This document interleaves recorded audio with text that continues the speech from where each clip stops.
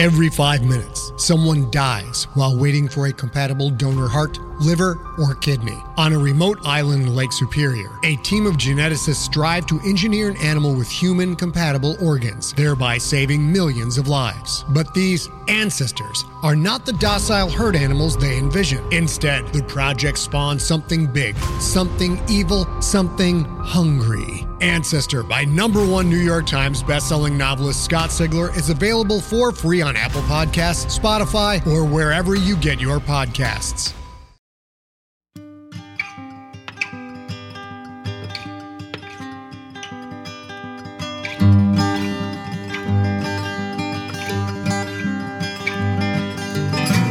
Hello and welcome to the Drabblecast, episode 294.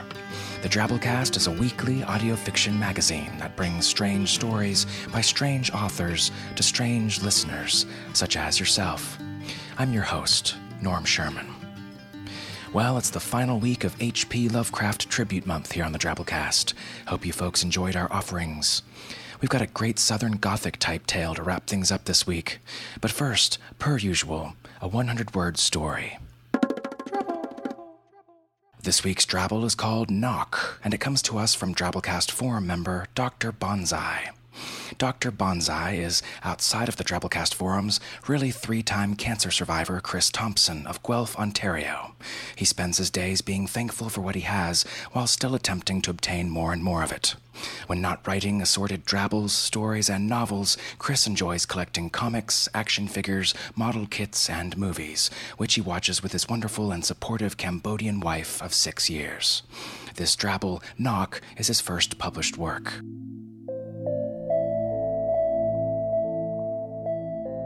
I watched as the girl passed from house to house, pounding on one door after another.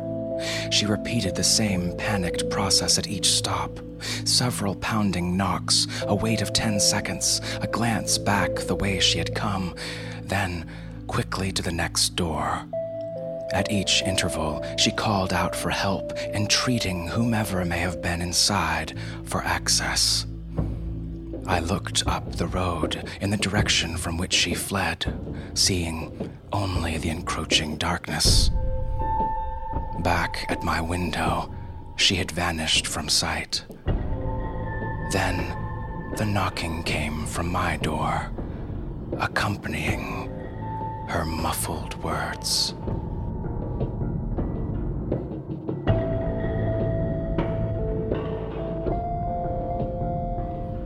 And that leads us to our feature story this week, also appropriately concerning troubled little girls. An original Drabblecast commissioned story by writer Helena Bell called Partial Inventory of Items Removed from Garden District Home, New Orleans, December 2005. Miss Bell is a poet and writer living in Raleigh, North Carolina, where she's pursuing an MFA in fiction at North Carolina State University. Her works appeared or is forthcoming in Clark's World, Electric Velocipede, and the Indiana Review. The story is read to you by Hananel Mavity. Miss Mavity is the artistic director of Red Hills Players, an up-and-coming regional theater company, as well as the youth program manager and theater arts instructor of the Thomasville Center for the Arts. She's a singer-songwriter with an album dropping this fall from Gatorbone Records. So without further ado, we bring you Partial Inventory of Items Removed from Garden District Home, New Orleans, December 2005.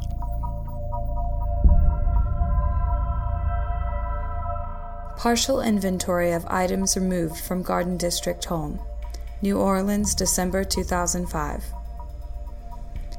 1 American cockroach, large. Periplaneta americana, sometimes called a palmetto bug by mistake. This large, dark brown insect is winged, and the species is known for flying directly into light. Specimen has been well preserved save for the cracking of its left wing. Was part of a larger collection, now lost.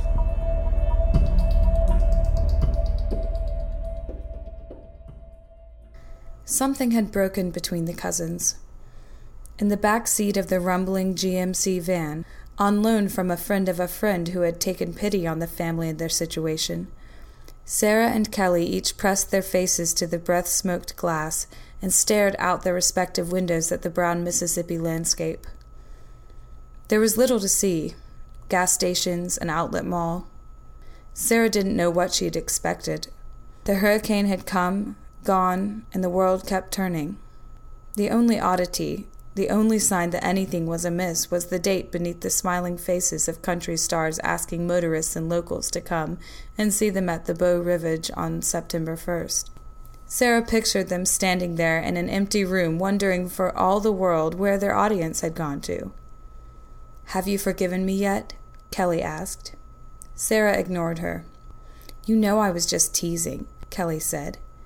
"I don't really think you have a Yankee accent." Sarah studied passing exit signs, mentally calculating the number of miles to New Orleans. "We could play a game," Kelly said. "No." From the driver's seat, Sarah's mother turned to look over her shoulder. A small gesture, but Sarah felt the reproach. "Be nice to your cousin," she'd say, as she'd said almost every day for the past 3 months. "Let Kelly have the bed. You can sleep on the air mattress. Who cares if she spilled ink on your favorite jeans? All of her clothes are probably lost for good. Yes, she's older than you and should know better, but life has been harder on her." It didn't matter that Sarah had always been nice to Kelly, had worshipped and adored her practically since the day Sarah had been born. Secretly, Sarah had even seen the storm as an opportunity to become closer, to repair some of the damage, the distance, which had crept in since Kelly's parents got divorced last year. She'd waited all night staring out her bedroom window, watching for headlights in the driveway, the shape of her grandfather's car and her cousin bounding from the back seat. "Be nice," her mother kept telling her, "but not too nice. I know she can be a bit of a bully and self-centered. Yes, she lies. She's got too much of her mother in her. Set a good example." Up ahead, green signs announced the turnoff for I-10 to Biloxi, and slowly, Sarah's mother edged the van into the exit lane. "What are you doing?" Godfrey, Kelly's father, asked. "I just want to see it," Sarah's mother said. "Just for a little bit." In the corner of her eye, Sarah could see Kelly straighten in her seat. She kept her face perfectly blank and folded her hands in her lap. "You can't get into the city that way," Godfrey said. "The bridge is closed across the lake, and who knows if the road is cleared up the whole way." "I just want to see," Sarah's mother said. And perhaps because there had been too many arguments already, the natural boiling over of two families trying to share each other's space for too many months, Godfrey leaned back and didn't say another word. "Fine," Sarah's mother said, and continued through the light to get back on the interstate. Kelly fell back against her seat and exhaled slowly. Whether in relief or disappointment, Sarah couldn't tell. "Be nice, even if you don't want to," she thought to herself. "Do you want to play your game now?" Sarah asked, and Kelly jerked as if slapped. "Sure," she said. From her bag, Kelly extracted a makeshift Ouija board, the same one that she and Sarah had made their first night together in Richmond. They'd cut letters from magazines and books, gluing them to the back of an old Monopoly set. A small glass ashtray had served as a planchet, darting from letter to letter and ripping half of them up in the process.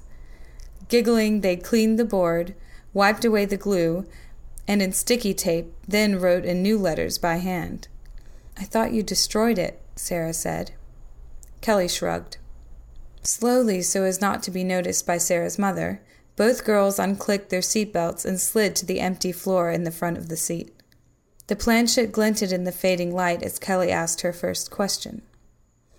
"Will I be famous?" she asked. "Yes." "Will I be rich?" she asked. "Of course."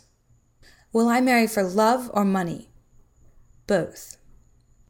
"Can I ask a question?" Sarah asked.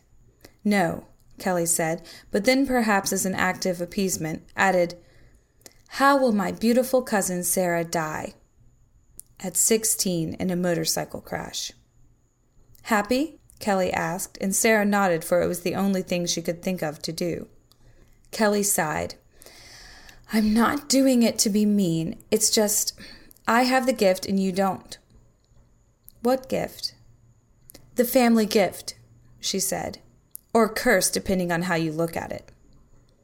From the front, Godfrey grunted. "Don't listen to her, Sarah. She's just messing with you."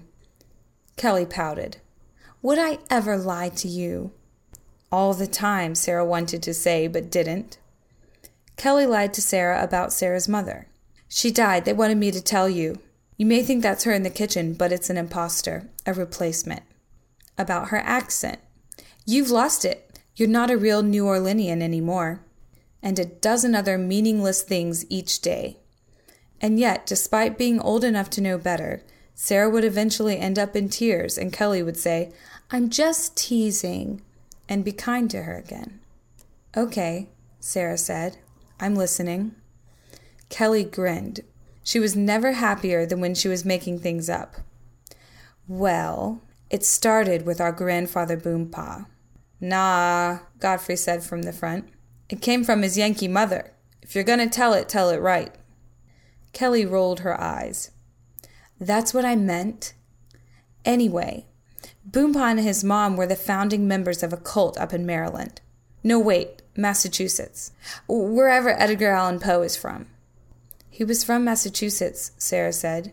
He died in Maryland, before the Civil War, way too early to start a cult with Boompah.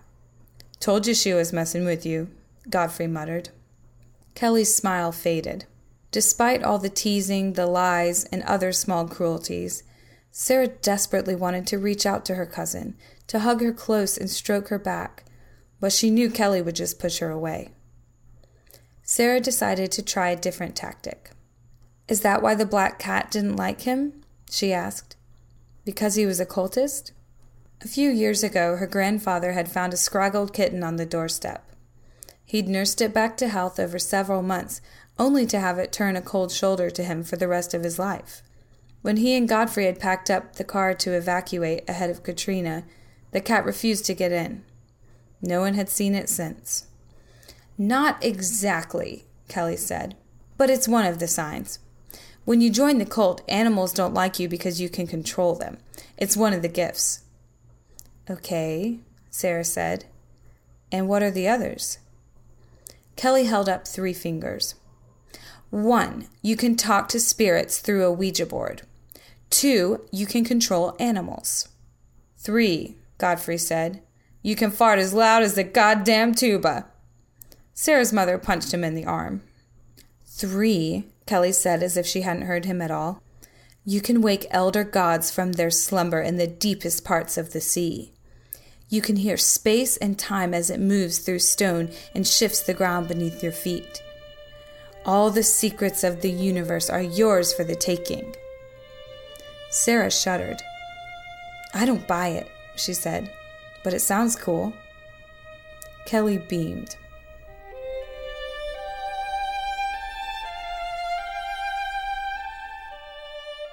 White GE refrigerator with indoor water and ice dispenser. Gently used. May still smell of Clorox, 409, and other cleaning agents. Rubber seals in need of replacement. Interior shelves missing. They reached the city by late afternoon. As they pulled up to the house on Britannia, Sarah could see the great magnolia in the side yard. Sarah's mother swore it was dead and rotten all the way through, but still it towered over the iron fence as if nothing had ever disturbed it. Down the street, Sarah could see garbage bags piled on top of water-damaged furniture and appliances. The detritus of a roof open or an errant fire. Yet there was no spray paint on any of the doors, no X codes of dates and numbers, which everyone felt they understood, though when you asked, no one was sure what it was they meant. Slowly, reverently, they dragged their bags into the house and breathed its stale air. Even from the hallway they could sense the thickness of it, as if the time the house had spent alone had congealed into a paste, now worming its way up the nasal passages and down their throats. Right, Sarah's mother said. Fridge first. Godfrey took his small bag and disappeared upstairs. He and Kelly had moved in after the divorce, partly to help Boompah take care of the house, and partly to settle down while he found a new job. Also, Kelly had confided in Sarah it was the only way the judge would allow Kelly to live in New Orleans instead of with her mother. Though now that Boompah had died and the house would be sold, neither Kelly nor Sarah knew where Kelly would end up.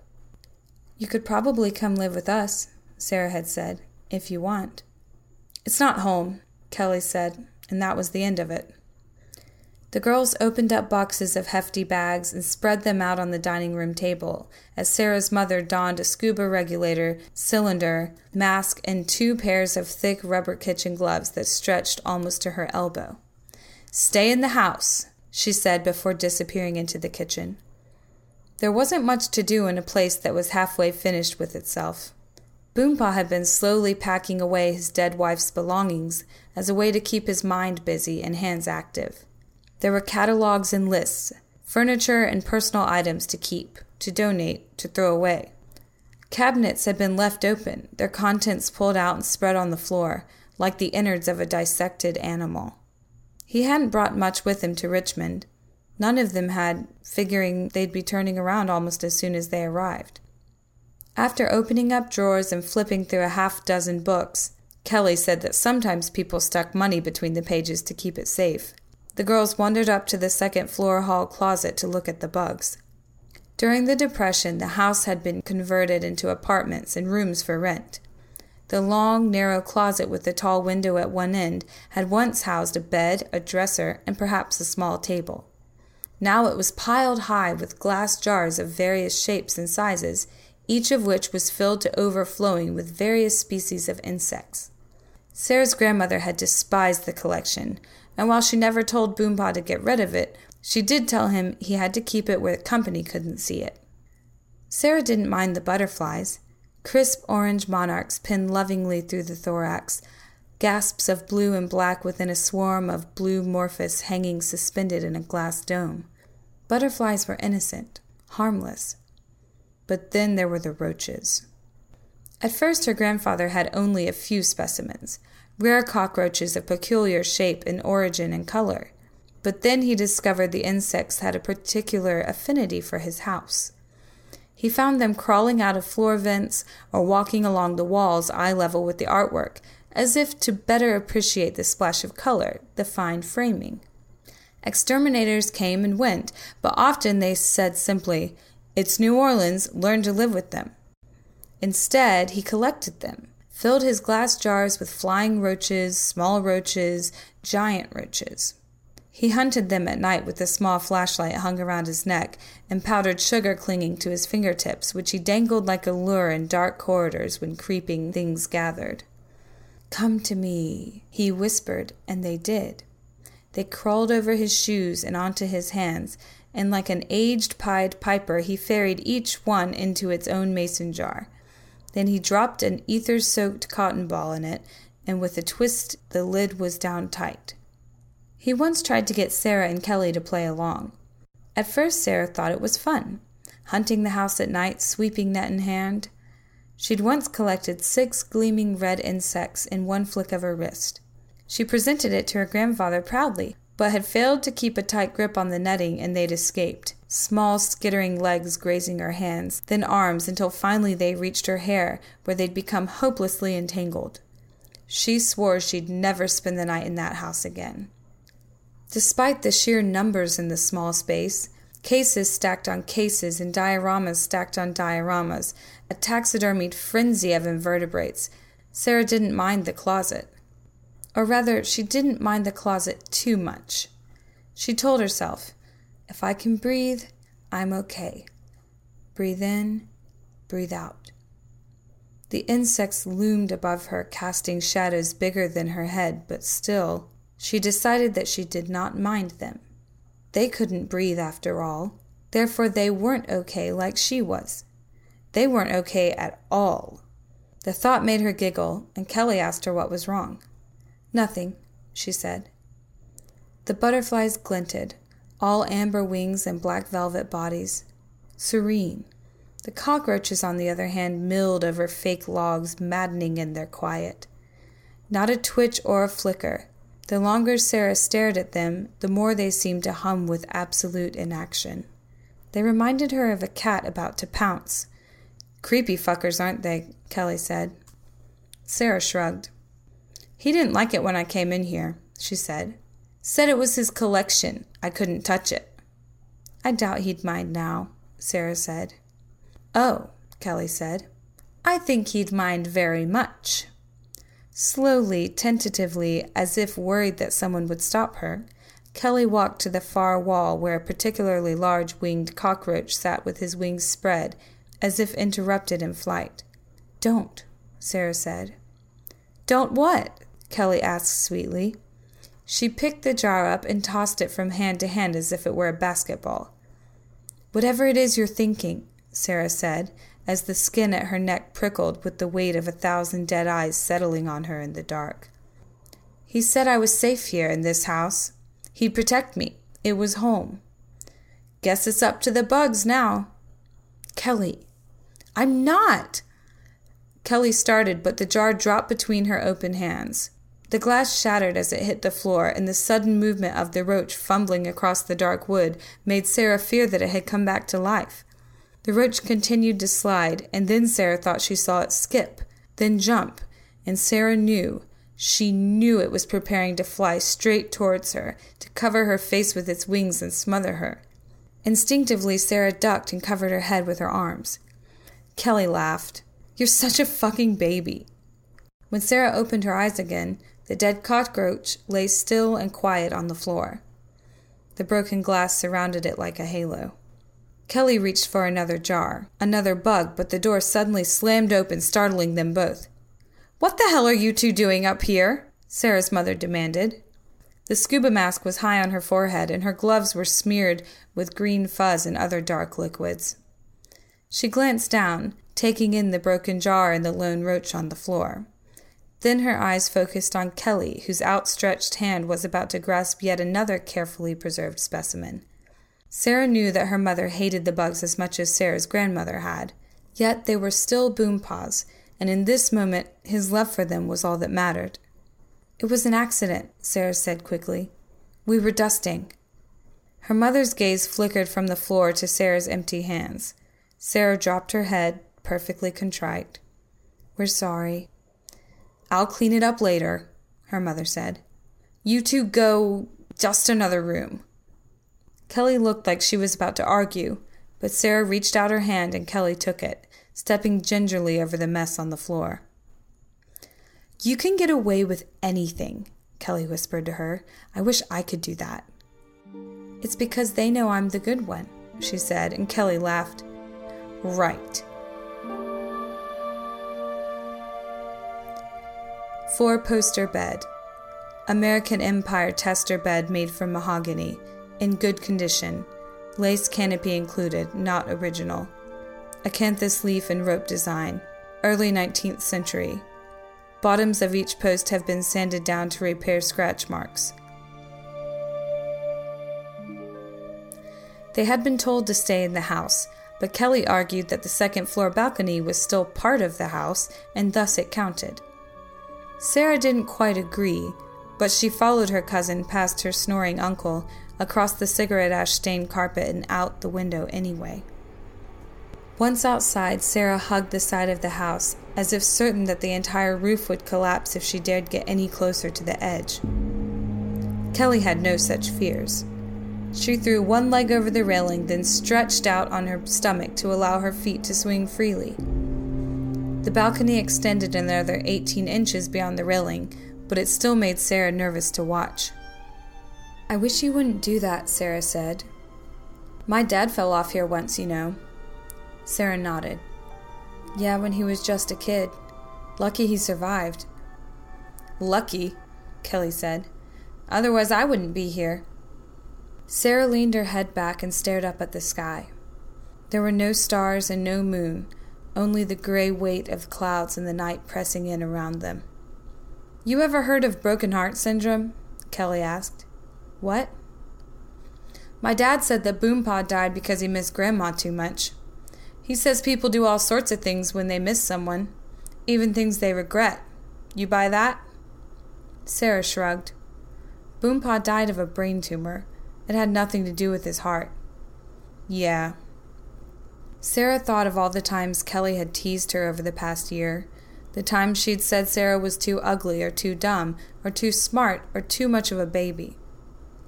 Still, I guess people act out when they're upset, do and say things they don't mean. Kelly sat up and swung her other leg around so her back was to Sarah. "Bullshit," she said. "People do things because they want to. They should stop making excuses and admit that they're sick fucks." Sarah sighed. "Like right now," Kelly said. "I want to go for a walk." Rather than swinging back over to Sarah's side of the balcony, she dropped to the ledge and walked to the far side where the gutter ran up the house. "What are you doing?" Sarah asked. "Climbing down. You coming?" Sarah shook her head and said nothing. "I think you should," Kelly said. "You never have any fun. You only do what you're told, what you're supposed to do. Come with me." "I'm going downstairs," Sarah said and stood up to leave. In what seemed like seconds, Kelly was there gripping her arms. Her eyes were wide and her lips were pulled back against her teeth. For a moment, Sarah couldn't tell if she was grinning or preparing to bite her. "Let go of me," Sarah said. Kelly dropped her hands immediately. "Please," she said. Sarah shook her head. "You're a terrible influence. The bad seed." Kelly's face twisted, and before Sarah could blink, a hand smacked across the side of her face, leaving her gasping. "I'm sorry," Sarah said. "I didn't mean it." Kelly grabbed her hand and pulled her over to the railing. "This is a game of trust," she said. "You climb down the gutter with me, and if you slip, I'll catch you. Understood?" Sarah nodded. She watched as Kelly climbed over the railing and dropped to her hands and knees. She leaned over to watch the top of her cousin's head disappear into the dark, and then looked back to the window. "I could leave," she thought. "I could hide in the kitchen with my mother. I could beg to go home." "Coming?" a voice called out from below. "Yes," Sarah said, and she began to climb. If it had not been dark, Sarah would have found it no more difficult than scrambling among the branches of a live oak. But because it was dark, and she was unused to climbing on metal and wood siding, she found herself slipping and grasping for purchase as her cousin offered various unhelpful suggestions to her from below. "If you stretch, there's a ledge beneath your right foot," Kelly said. No, your other right." Within minutes, sweat was streaming down Sarah's neck and back.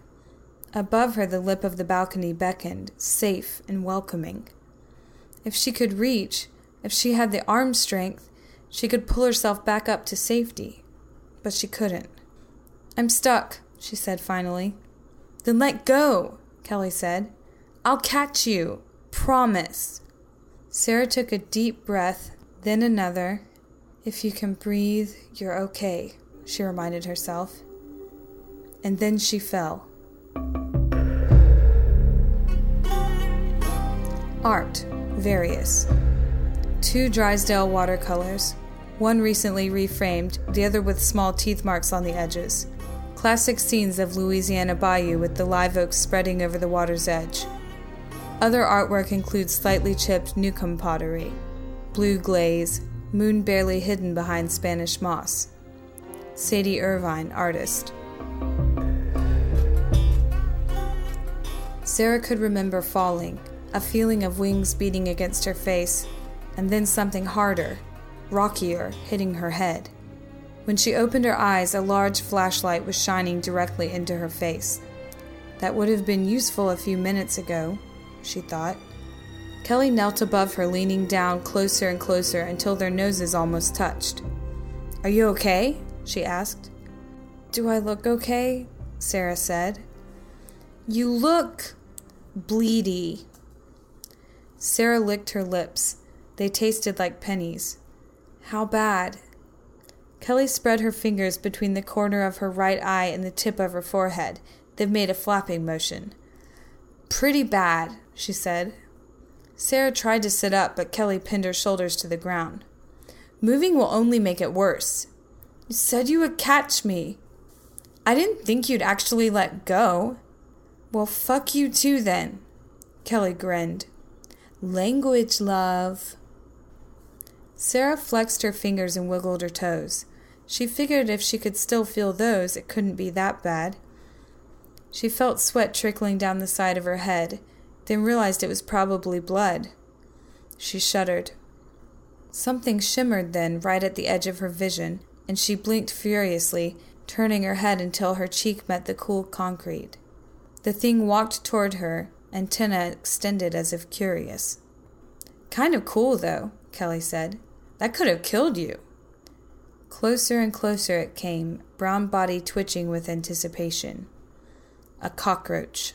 Of course. It was New Orleans. Cockroaches were everywhere. "I think you must have caught a tree branch on the way down, which slowed your fall." Sarah looked up at the balcony and gutter from which she'd fallen. It was too dark to see any branches. "Sure," she said. "That must have been it. Or I'm just lucky, like your father." "Don't say that. You're nothing like him." Sarah felt a skittering across her arm and looked down. The roach was there, clambering over the cloth in sticky blood. She wanted to flick it away, to shudder, but Kelly was pinning her arms to the ground. "Don't move," she'd said, and Sarah was so tired. The roach came closer and closer up the line of her arm, to her neck. Kelly didn't even notice. Maybe Sarah was just imagining it. That had to be it. Then maybe it was cult magic, Sarah said. "Do you seriously believe everything I tell you?" Gingerly, Kelly smoothed out Sarah's hair. "No, not really." "You and everyone else." Kelly pulled her hand away. "Did you call for help?" "They're coming. Cell phone reception still sucks, so your mom is on the landline. She's pissed." Sarah thought she felt the roach on her chin, but still Kelly didn't react. Sarah had to be imagining it. Her head didn't hurt, at least, not like she thought it should. It was more of a dull ache, like a fading migraine. But when the roach reached the corner of her eye, she started to panic. It was real. She could feel it, see it. Hell, she thought she could smell it. And what if her skull was cracked open? What if it burrowed inside and chewed its way into her brain? What if it laid 1,000 roach eggs there which hatched and lived inside her skull and flew out when she least expected it? She shook her head to get it off, but it didn't budge. "You shouldn't move," Kelly said. "You're just getting blood more places." Sarah began to hyperventilate. Kelly had planned this. She wanted Sarah to fall, had refused to catch her, and then called a cockroach to crawl into her brain and eat her from the inside out. Sarah opened her mouth to scream for help, for her mother or Godfrey or anyone who would believe her. Of course they'd believe her. Everyone believed Sarah. They all knew that Kelly was a bully and that she lied to get her way. Sarah had tried to stick up for her, but this was the last straw. Before she could get a word out, though, something hard and crunchy crawled into her mouth. She tried to spit it out, to chomp down on it, to keep it from sliding further in, but it was too quick, or she was too late. The roach was inside her now, down her throat, and she swallowed compulsively. She gagged and then began to cough while Kelly stared down at her. "It's okay," Kelly said. "The ambulance is almost here. You're going to be fine." 2 suitcases, 3 hanging garment bags, various toiletries, removed from front hallway of home. Suitcases have not been opened, may still be claimed by remaining family members. Otherwise will be put up for auction along with other items. Before her parents' divorce, Kelly used to tell Sarah half-remembered folk tales full of shape-shifting princes and witches who feasted on the blood of children. Sometimes she'd make up a new ending for them and make Sarah guess as to whether Kelly had told her the real ending or a Kelly ending. When Kelly told her about Snow White's wicked stepmother dancing in the hot iron shoes until her feet melted into the floor, Sarah said it was Kelly's version. No one would read that to a child and expect them to grow into a halfway functioning adult. "Nope," Kelly said, grinning. "That's the real one." Sarah stopped guessing after that. After the divorce, Kelly's stories never had people in them. Only magical cottages in the center of dark forest. In her stories, the narrator never went inside, merely peeked in through the windows to describe the way the clothes hung against the pegs, spattered with blood and other dark fluids. There were whips, too, and cutting instruments. Sometimes a chair would move, a door would sneak open, but there was never anyone there to account for it.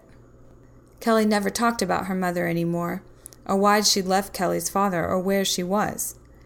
Sarah knew that Kelly had spent last Christmas with her, somewhere up in New England where it always snowed in December. Sarah had longed to be invited, so that they could build forts out of ice and dream cold dreams. But Kelly didn't want to talk about it, and Sarah's mother said she shouldn't push. Plus, Kelly lies, Sarah's mother had said. What if she said something awful about your aunt and changed your opinion of her? What if you saw your aunt one day in a store and you couldn't stop thinking about the horrible thing that Kelly said your aunt did? How would you react? Sarah didn't know. She didn't want to know. She just wanted her cousin back. The night after the storm hit, Kelly climbed into Sarah's bed, wrapped her arms around Sarah's torso, and snuggled close. Sarah thought Kelly wanted to tell her something, but Kelly simply breathed into Sarah's neck. Turned out she was working her way up to it.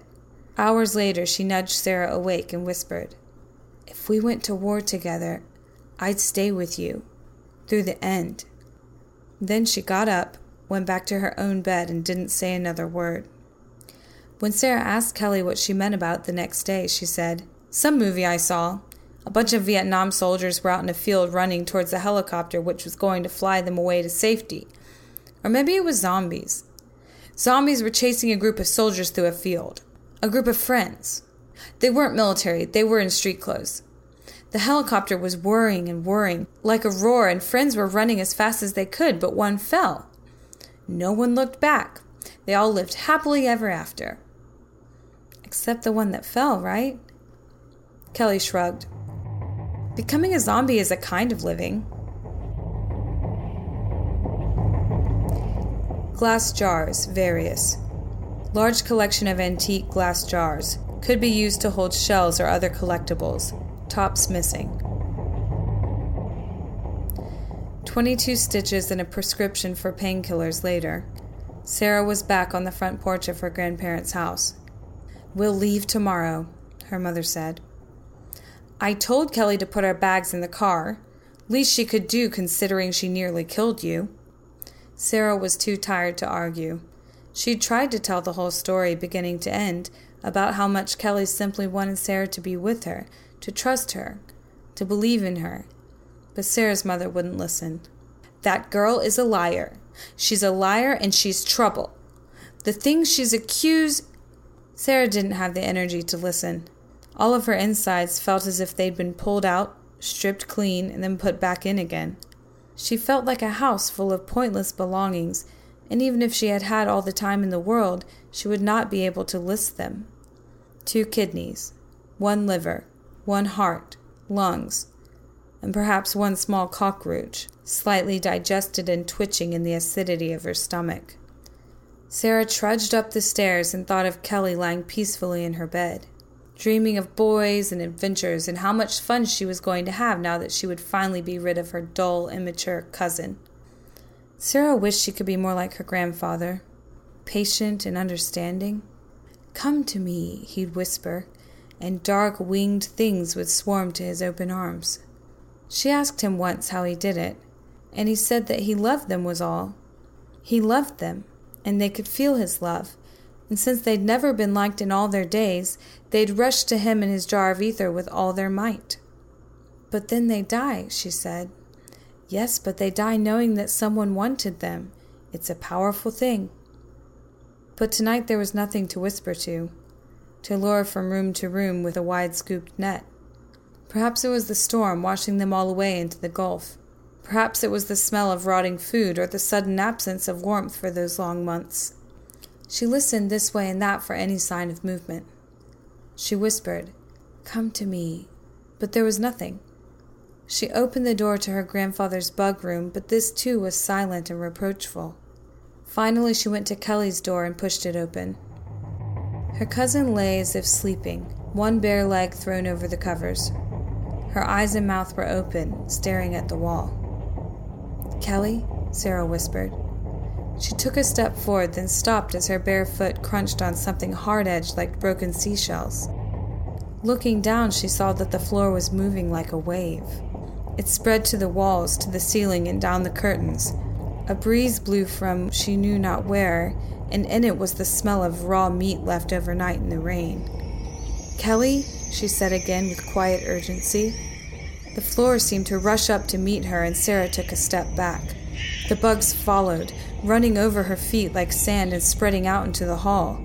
She thought she could hear the fluttering of wings, and 1,000 eyes turned to her in the dark. "Come to us," they said.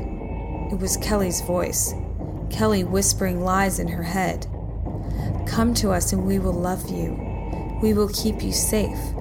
We will take you home." She stepped to the doorway again, and the bugs parted, allowing her passage. She could run to it. Kelly's bed was a calm sandbar in a swarm of undulating brown-winged bodies. "Kelly," she said a third time, and her cousin turned to look her straight in the eye. Whether Kelly said anything at all, she could not tell, for there was a rush of wings, a flash of white leg, and then a body tumbling backwards into the sea.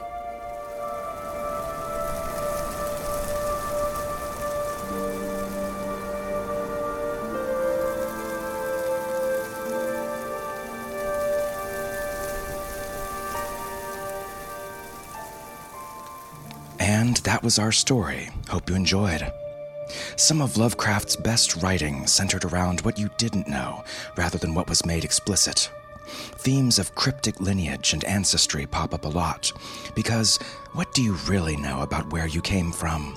The generations before you, the things they knew, lives they led, the choices they made.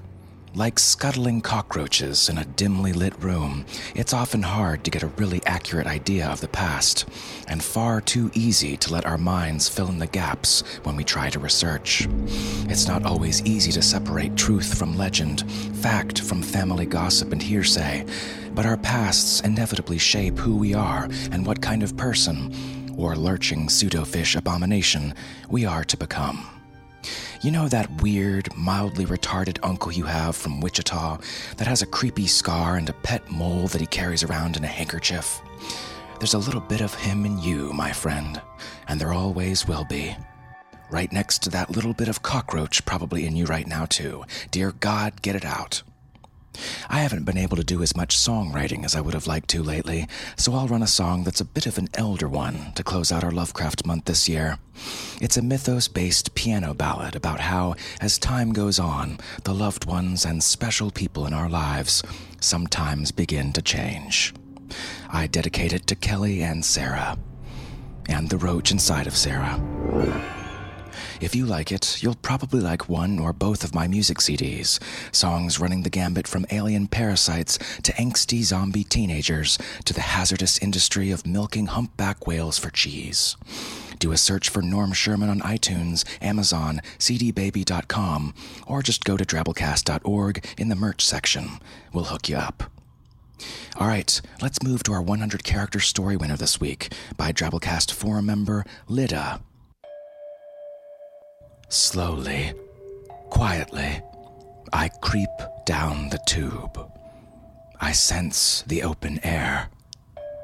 My 8 legs leave the vacuum cleaner. I run. Now, revenge.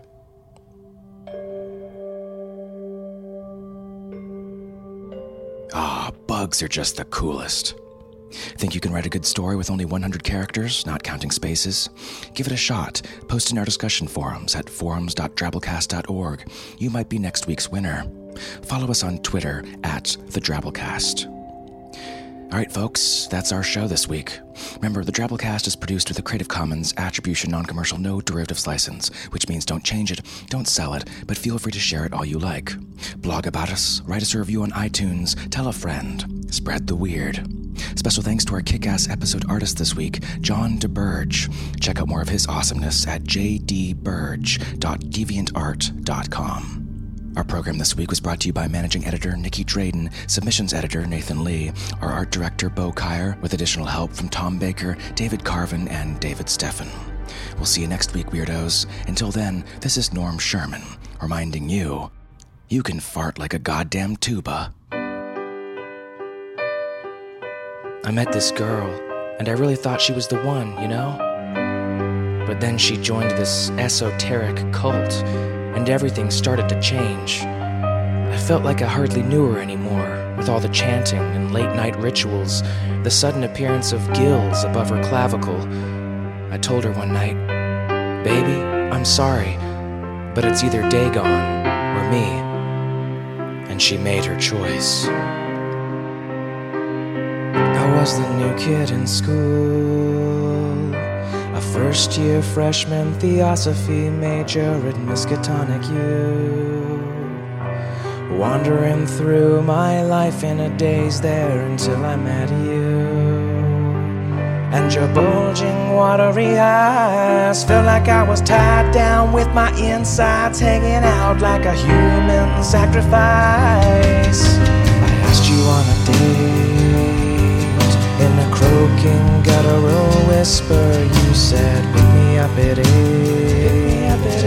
I remember how your hair and your spine curled and your shambling gait.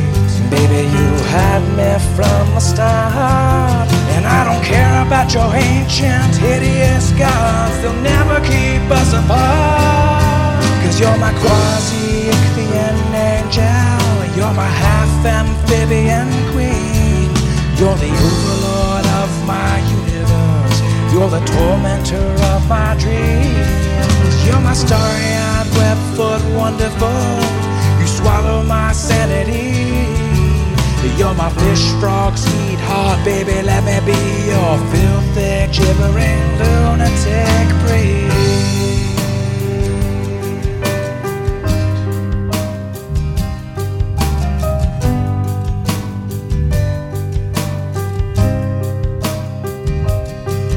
There was magic in the air the first time I ran my hands through your patches of stringy yellow hair. The first time I kissed your blistering lips when you whispered in my ear that you would be mine. But when you finished transforming, you were out the door and you never even said goodbye. Here I am today, while you're swimming in some non-Euclidean sunken city named Roulier. And there's a cyclopean hole in my soul that I know will never go away. Ooh, 'cause you left me far behind. Now I'm locked up in this loony bin, screaming your name at night. 'Cause you're my quasi-ichthian angel, you're my half-amphibian queen. You're the overlord of my universe, you're the tormentor of my dreams. You're my starry-eyed, web-foot wonderful, you swallow my sanity. You're my fish frog sweetheart, baby, let me be your filthy, gibbering lunatic. I know the old ones were, and the old ones are, and the old ones will always be. And the elder gods wait just beyond the great gate, waking from their ancient dreams. Though lonesome, hideous, squid-headed blasphemies rise up from the deep, I don't pay heed. It don't matter to me.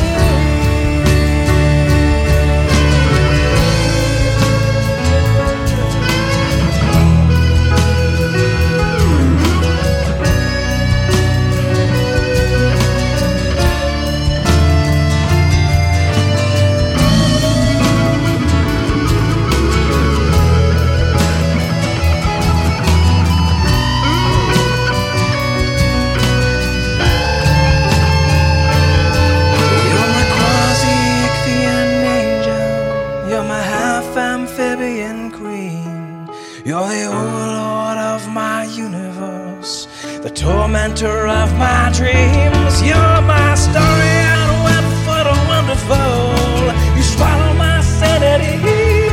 You're my fish frog sweetheart, I only wanna be your filthy, gibbering lunatic. You're my quasi-ichthian angel, you're my half-amphibian queen. You're the overlord of my universe, the tormentor of my dreams. You're my story-eyed, web-foot wonderful, you swallow my sanity. Oh, you're my fish frog demigod, baby girl, I'm your filthy, gibbering lunatic breeze.